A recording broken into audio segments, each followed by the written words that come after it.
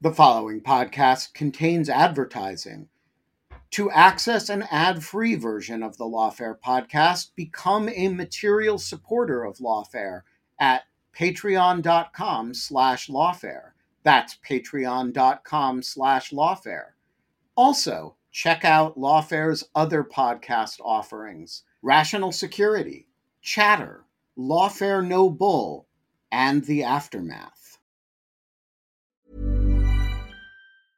A lot can happen in the next 3 years. Like a chatbot may be your new best friend. But what won't change? Needing health insurance. United Healthcare Tri-Term Medical Plans are available for these changing times. Underwritten by Golden Rule Insurance Company, they offer budget-friendly, flexible coverage for people who are in between jobs or missed open enrollment. The plans last nearly 3 years in some states, with access to a nationwide network of doctors and hospitals. So for whatever tomorrow brings, United Healthcare Tri-Term Medical Plans may be for you. Learn more at uh1.com.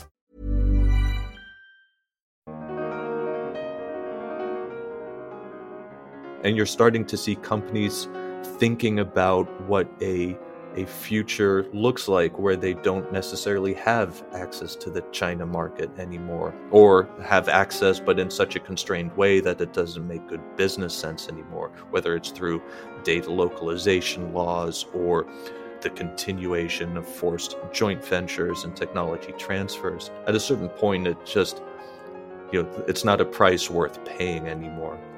And so I think a lot of the shift is largely due to self-inflicted actions by Beijing, and not so much the persuasive power of U.S. government officials. I'm David Priest, publisher of Lawfare, and this is the Lawfare Podcast for October 6th, 2022. The United States is looking to curb China's advanced computing and chip production capabilities by using the so-called Foreign Direct Product Rule to prevent companies globally from selling certain advanced computing chips to Chinese buyers without a U.S. government license. To understand the background, the details, and the implications of this, I sat down with Martin Rasser, Senior Fellow and Director of the Technology and National Security Program at the Center for a New American Security. Martin also served as a Senior Intelligence Officer and Analyst at the Central Intelligence Agency and a Senior Advisor in the Office of the Secretary of Defense. We talked about the nature of the semiconductor industry, what a Foreign Direct Product Rule is and what it can do, whether the Commerce Department is well positioned to do what's proposed, the tension of working with allies versus going it alone, and the precedent of U.S.-led actions against Huawei. It's the Lawfare Podcast, October 6th. The U.S., China, and semiconductors. Martin, let's start out by setting the stage. Can you describe for us the overall state of the semiconductor industry, particularly as it relates to these different dynamics and interests from the United States, China, Taiwan, and so on? Absolutely, David. Well, first of all, great to be back. It's been a little while, but I've been looking forward to this conversation. Yeah, so the semiconductor industry is front and center, right? It's been in the news, it seems, almost every day for several years now. And there's a reason for that. So if you think about the strategic competition that we're in, technology is very much at the center. If you think of technology as an enabler for political, economic, and military power. And what's foundational to that technology competition is semiconductors, chips. And what we're seeing now is a concerted effort by the U.S. government, but also the leadership in the European Union, Japan, South Korea, Taiwan, India, Israel, Singapore. Everyone is focused on how they can bolster their own technology and semiconductor capabilities. And of course, the leadership in Beijing is doing very much the same. Help me understand one thing before you go on. Pardon my ignorance, but is the semiconductor market truly an unfettered global market other than episodic export controls that are put up for particularly advanced things? That is, can a company in China that's looking for semiconductors go to all of these countries you mentioned and try to get supply? That's by and large how it works right now, right? It's a highly complex, highly globalized industry. Mm-hmm. But what has happened over the course of the past few decades is that, particularly for the fabrication, so the actual making of semiconductors, a lot of that is now concentrated in a relatively small part of the world, East Asia, and then Taiwan in particular. So Taiwan accounts for about half of global semiconductor output right now. And then there's one company called TSMC that's really the juggernaut. Like they are a hugely important player in the global semiconductor industry. And specifically for the most advanced semiconductors that are out there, that single company accounts for 92% of the Wow. world's capacity. So it's incredibly important as a player. And virtually everyone is thus reliant on it, Chinese, US alike. Absolutely. And that is why TSMC went from a company that no one heard about 5 years ago to somebody that's on everyone's lips right now. And what's more interesting from a policy standpoint is how the Taiwanese leadership has really built up not just TSMC, but its industry in such a way that it was coined a silicon shield. It's so indispensable to the global economy now that it is essentially, in their mind, insulated from global conflict in the sense that if you take Taiwan out of the equation, the global economy would come close to collapsing. It would be that calamitous. Now, I understand that there are a lot of US tools and intellectual property in terms of the practices of making semiconductors that some companies can't do without. Is that true in the case of TSMC? Do they use any US inputs, whether on the intellectual side or the actual physical side? Yeah, absolutely. There's basically no semiconductor on the planet that doesn't somehow touch US technology, US know-how. And so that is a huge element of leverage potentially for the United States if it chose to do so. The United States is particularly strong in semiconductor design, and the software that you need for that are used by companies around the world. And then there's various bits of U.S. technology that are used throughout the value chain, everywhere from design, of course, to the fabrication, the assembly, the packaging. So the United States, despite not being very prominent in fabrication anymore, is an extremely important player throughout the entire semiconductor value chain. So let's talk about the news this week, the new rules that the Biden administration is preparing that presumably are aimed at curbing China's advanced computing and chip production capabilities. Talk about what we know about these things, which may be announced by the time this episode airs. What do we know about them, and what are they intended to do to Chinese production? Well, what we know right now is that the Biden administration is considering a new rule, specifically the foreign direct product rule. Now, and this is important because that touches on what we just mentioned, is the fact that American technology touches pretty much everything in the entire semiconductor manufacturing process. What the foreign direct product rule does is it is a unilateral way, meaning that the United States on its own can dictate to any company or any other entity around the world that anything that contains U.S. technology, could be a commodity, software, or an enabling technology, you could forbid them from exporting that to certain entities. So extremely powerful, but it's also something that normally has been used very sparingly because of the huge impact that it has.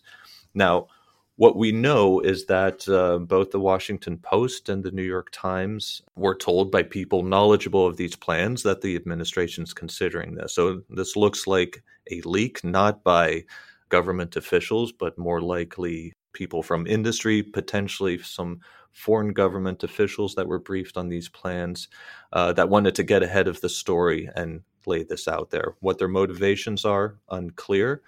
So we don't know what the final rule exactly will be yet. So there's two options. So one would be list-based controls, meaning, so here the control would be across the board, and it would be the most effective way to thwart China's ability to gain access to certain chips or indigenize certain chip manufacturing capabilities. The other option would be end user controls. So that's where you target specific entities.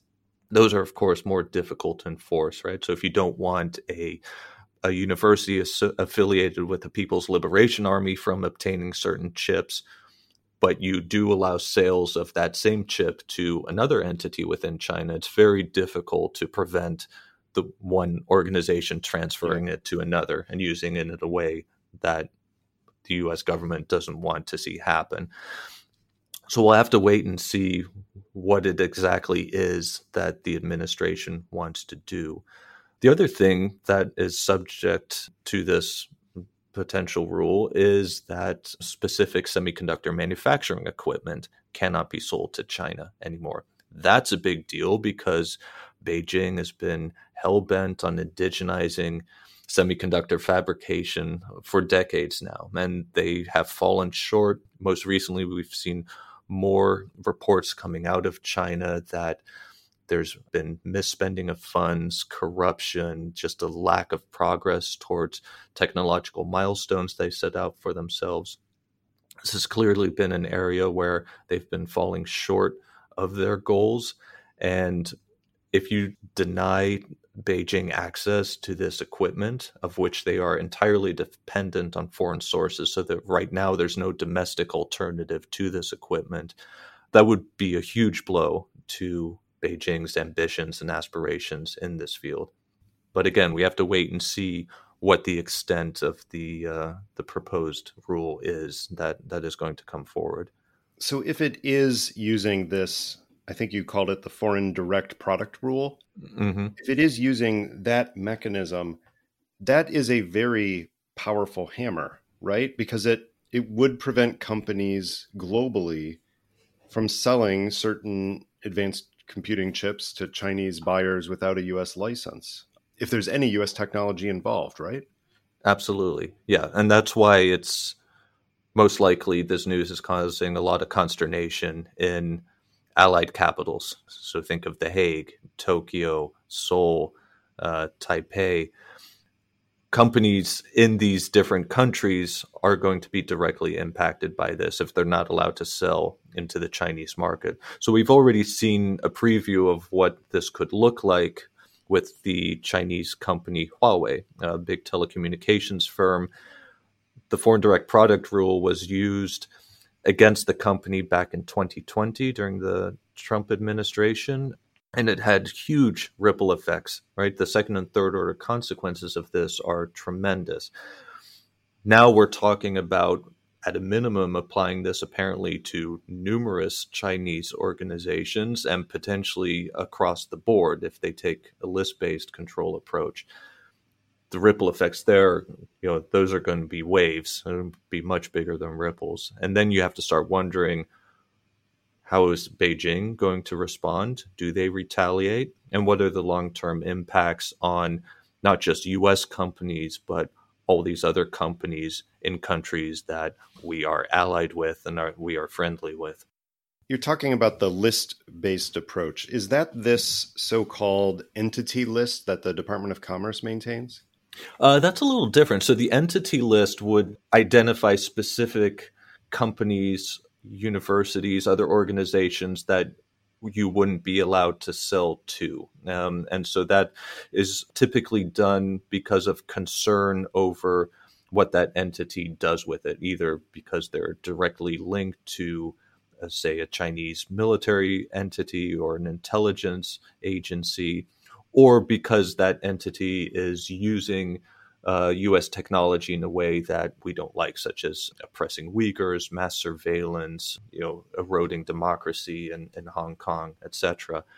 If you do a list-based control, you are controlling the commodity software or the specific tech just across the board, regardless of who uses it. You just say commodity X will not be sold to China, period, by anyone. So much more effective across the board if you want to achieve certain outcomes. But of course, because of that, that opens you up for a response from the party that's being targeted. Because I think particularly when it comes to semiconductors, we're talking very high stakes. And so then you have to start calculating, how does your opponent respond?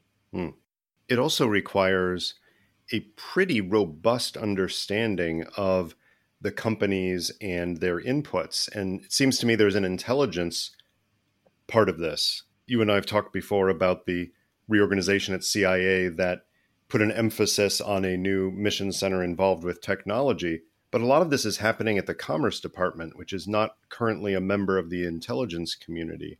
And you've written separately that we really should be bolstering the Commerce Department, because if it's going to be in the lead, or at least heavily involved in issues like tariffs and export controls and entity lists, that they really don't have the staffing, the resources, the structure, and the membership in the intelligence community to fully play that role in a way that so many other domains have it.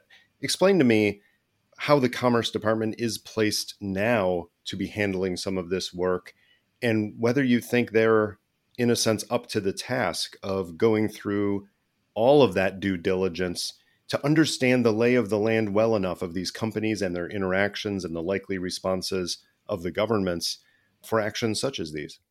Yeah, that's a huge challenge. The Department of Commerce is in a difficult spot right now. As you mentioned, right? They just don't have the people and the financial resources, or in some cases, even the authorities to be able to access all the information that they would need for this type of decision making. So what I suspect is happening now is that it's the intelligence community largely working with the National Security Council staff, if they are taking in particular an entity-based approach, having the IC tell the NSC staff, here are the specific organizations that you need to be focusing on in order to achieve the policy objectives that you're looking for. Now, Commerce certainly is a part of those conversations, but yeah, I don't see how they would have the ability to do their own assessments in a lot of cases on that, to see if they fully concur with the IC assessment. I think the best near-term solution would be to have Commerce be a formal part of the IC, or at least a portion of the Department of Commerce, so that they can better integrate in these assessments and the decision-making that goes along with it. Absent that, do you fear that any moves such as these proposed rules will inherently fail at some level just because the information picture isn't strong enough on all of the, maybe on the direct effects, but on the secondary and tertiary effects? Do you fear that we're just not there yet?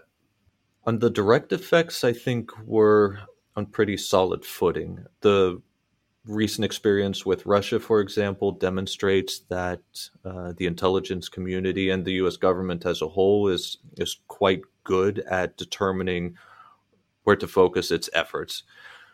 The second and third order consequences, that's going to be difficult, right? Particularly given that no government has ever attempted something like this.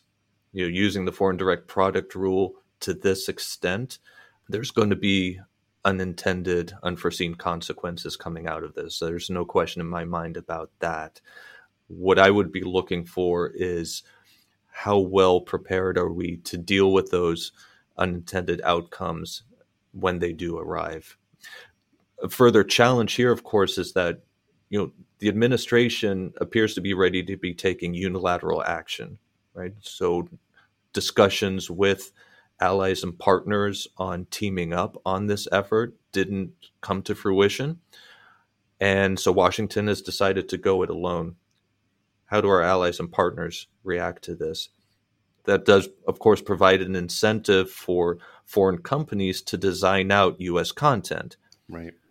And what does that then mean for the competitiveness of U.S. firms in the long run? And so we've seen this happen in the past in the space sector, for example, where U.S. Export restrictions prompted European firms in particular to really focus on indigenous technological capabilities, and were quite successful in gaining a lot of market share as a result. And that is something that is certainly something we have to take into consideration as we see what the details of the proposed rule are.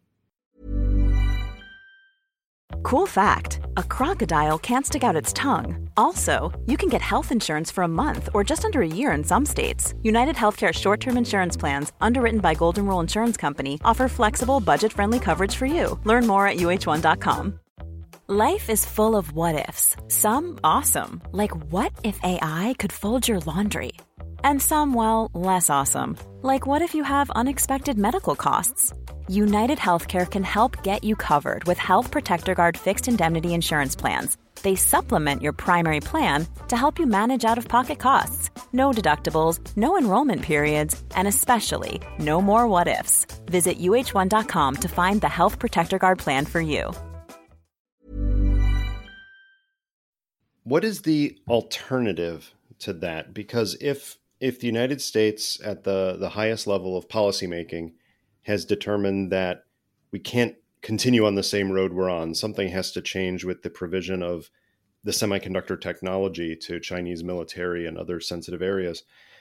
But we don't have the alliance of technology democracies that you have called for in the past. We don't have a united front from all of the countries that are at that overlap of democratic, liberal world order institution respecting countries and countries that have an advanced stake in semiconductors and related technologies. So if the US were not to do this because of all of the consequences and the backlash from some erstwhile allies, is there any alternative? Is there any opportunity for cooperation among all of these technologically advanced democracies to act together against China? The alternative would be continuing to engage with allies and partners to try and get everyone on the same page on the risk assessment. And that takes a lot of time. I think the fact that you see that Washington potentially moving forward on its own on this really underscores how acute the administration sees the risk as being, and that they're willing to move ahead with all the potential downsides that go along with it in order to take this action when they still have time to do so. There is the potential that the administration has information, most likely from the intelligence community, that would suggest that their window to act was starting to close, and that they decided that it's better to go it alone than try and wait to get allies and partners on board with this. I think another potential calculus here would be that if America does move first, that the allies would follow suit eventually as well. I mean, this did happen with Huawei also. It took a little bit of time, but even with some of the turbulent times that the Trump administration caused, other allies, particularly our European allies, ended up being on the same page eventually. So that could be part of the calculus now as well.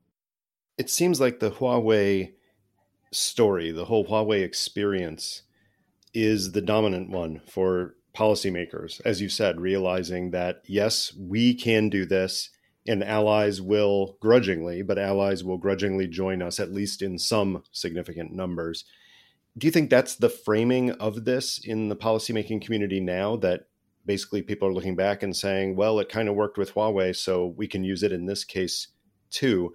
Or are there any other competing models, any other examples they can look to other than hoping that allies will follow suit?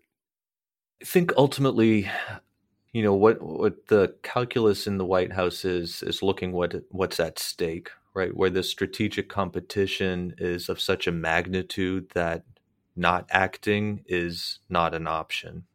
And don't forget, I mean, the current team has been in place for almost 2 years. They have done a lot in terms of engaging with the like-minded countries on technology policy matters, and there's been a lot of progress, right? And we've got the Trade and Technology Council with the EU. We have the Australia, UK, US agreement, which has a huge tech component outside of the nuclear submarine deal. We have the Quad with India, Japan, and Australia has a huge emerging tech component, not to mention all the bilateral engagements that we have with countries like India and Japan, South Korea, Israel. So given all that's been going on and the, I think, considerable good faith that the administration put into getting other countries to come on board with this, at a certain point, you just say, listen, we gave it our best. We have to move forward. So, yeah, I don't see at this point that there's much of an alternative option other than to just blaze a path and, eventually have the allies follow suit. Given the density of the institutional framework of the Quad, that it's not just foreign ministers and the Secretary of State meeting, but you're having meetings at multiple levels of the bureaucracy, do you get the sense that this was somehow previewed or discussed at certain Quad meetings? Because Japan and India at least seem highly involved in this, perhaps Australia too. I don't know their technology in this area. But do you think this is something that American officials might have, in a sense, run by these near allies before pushing this rule? Oh yeah, there's no question that the administration has been in active discussions about these very issues for a long time. The Quad is probably one of those venues, but also some other ad hoc groupings, right? So in particular, when it comes to semiconductors, Japan and the Netherlands have been critically important partners on this. So there's no doubt in my mind that Tokyo and The Hague, at a minimum, were not just aware, but were actively engaged in discussions to see if there could be some type of agreement that could be shaped. And evidently there was a difference of opinion, I think largely differing risk assessments as to what's at stake if you sell certain types of equipment and chipsets to China. And that, at least as of right now, that those differences were such that they did not seem reconcilable in the near term. Yeah, so Washington moved forward, and I think now as this next step is figuring out, well, what type of information sharing and analytic exchanges can Washington have with other partners to try and close that gap. Mm-hmm. Similar to what the U.S. government did with Huawei.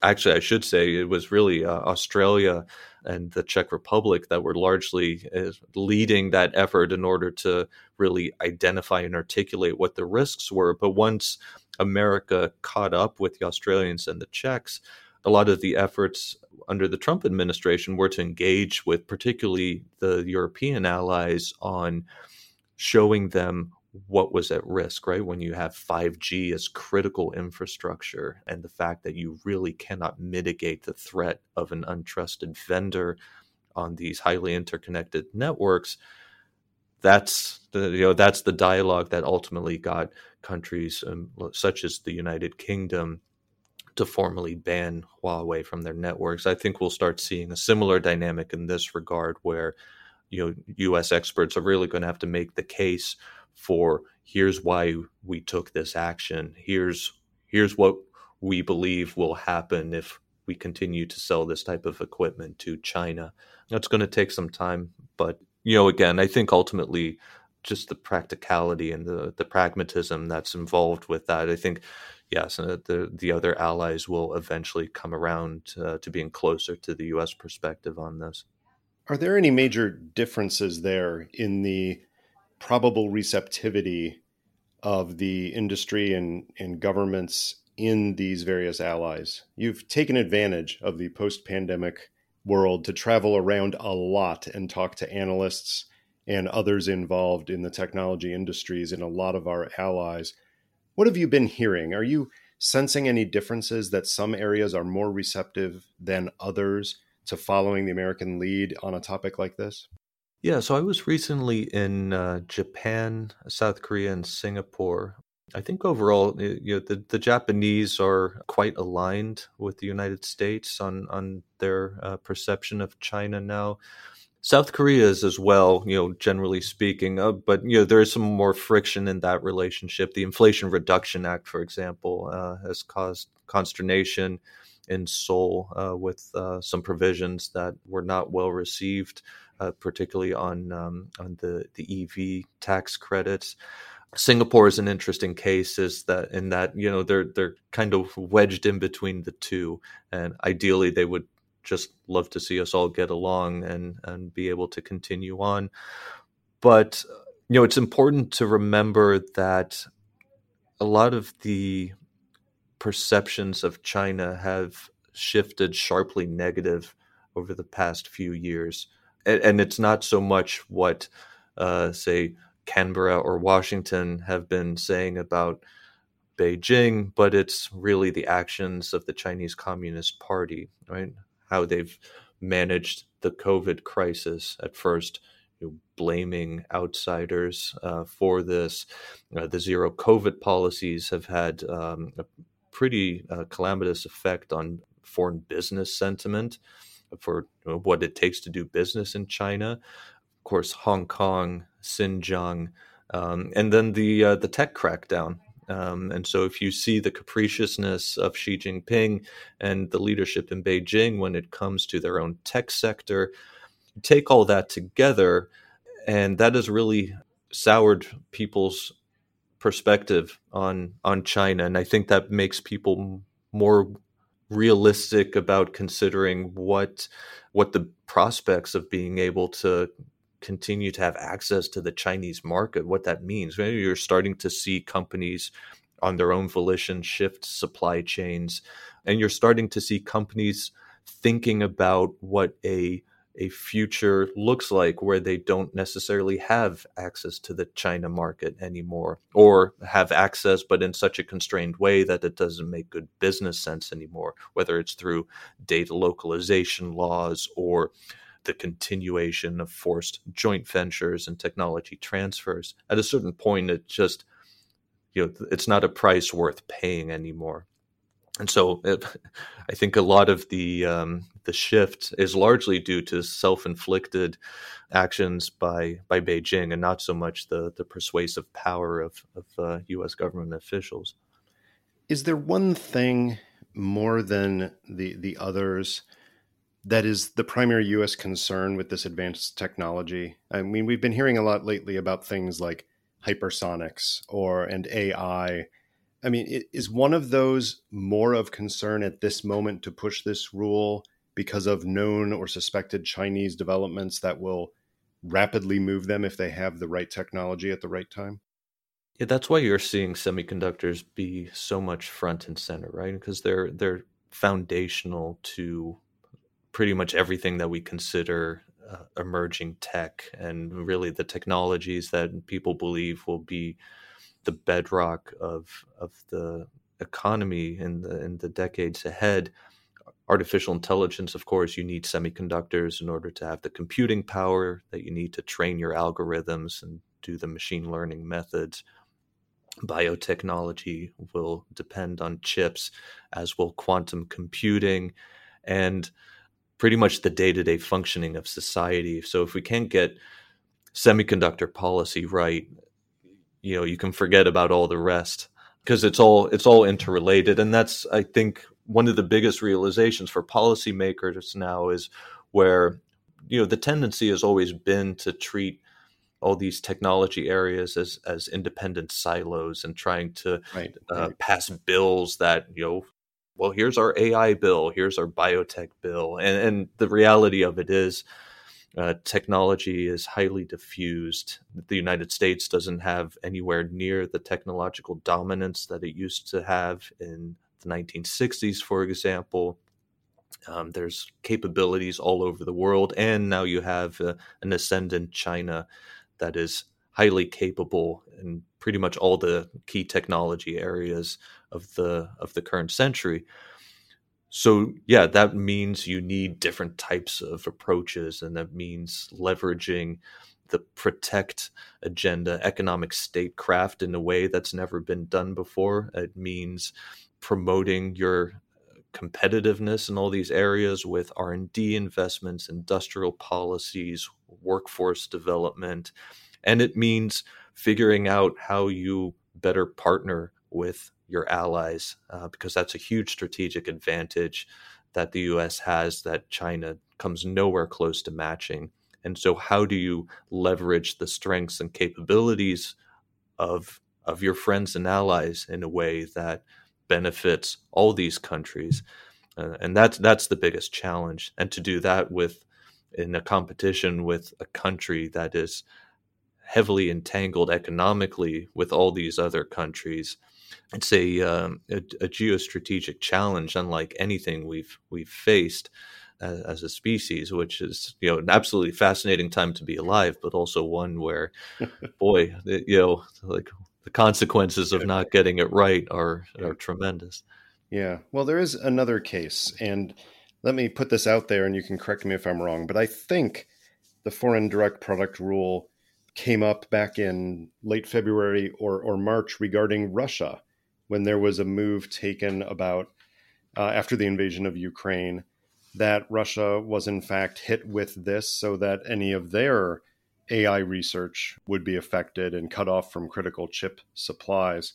So first of all, correct my premise if I'm wrong that it was the foreign direct product rule that was used in that case. And secondly, what did we learn from that case? Albeit very different situation than China in many ways, but it's been a while now since that was done. What do we know about the impact on the ability of Russian technology to carry forward? Well, in the Russia case, those actions have been extremely effective, right? And we've seen that across the board. It's been, it hit their high-tech industry very hard. It hit their defense industry very hard. What was particularly notable was how quick the action was and how many countries signed on for that. Now, part of the reason for that is obviously Moscow's actions were egregious and shocking, but there's also the reality that Russia is very much not integrated into the global economy. So from an economic hit, it's minimal, right? Foreign firms didn't lose much, relatively speaking, in terms of market access and revenue. The challenge with China is that, yes, it's an economic powerhouse, and many countries have very extensive economic ties and entanglements with China, and that means that any type of similar action against China, say in response to a Taiwan crisis, would look very, very different, and something that Beijing is probably banking on, and frankly, would mean that maybe they're calculating that yes, they could weather any response by the democratic allies in the Taiwan crisis scenario. So anything that we could do in response to that would look very different and probably wouldn't be nearly as effective as what we've been seeing in Russia right now. Martin, thank you for helping us all understand this so much better. We appreciate it.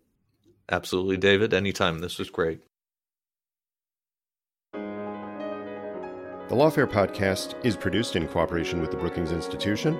Remember to get access to ad-free versions of this and some other Lawfare podcasts by becoming a material supporter of Lawfare at patreon.com/lawfare. This podcast is edited by Jen Pacha-Howell. Your audio engineer this episode was me. Our music is performed, as always, by Sophia Yan. Thanks for listening.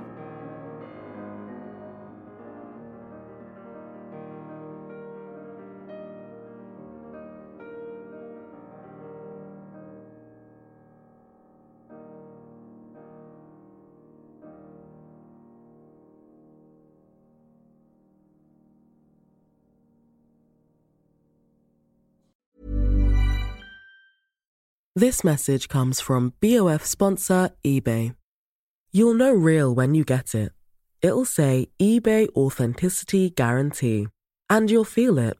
Maybe it's a head-turning handbag, a watch that says it all, jewelry that makes you look like the gem, or sneakers and streetwear so fresh every step feels fly. eBay gets it. So look for the blue check mark next to that thing you love. and be confident that every inch, stitch, sole, and logo is checked by experts. With eBay Authenticity Guarantee, you can trust that feeling of real is always in reach. Ensure your next purchase is the real deal. Visit ebay.com for terms.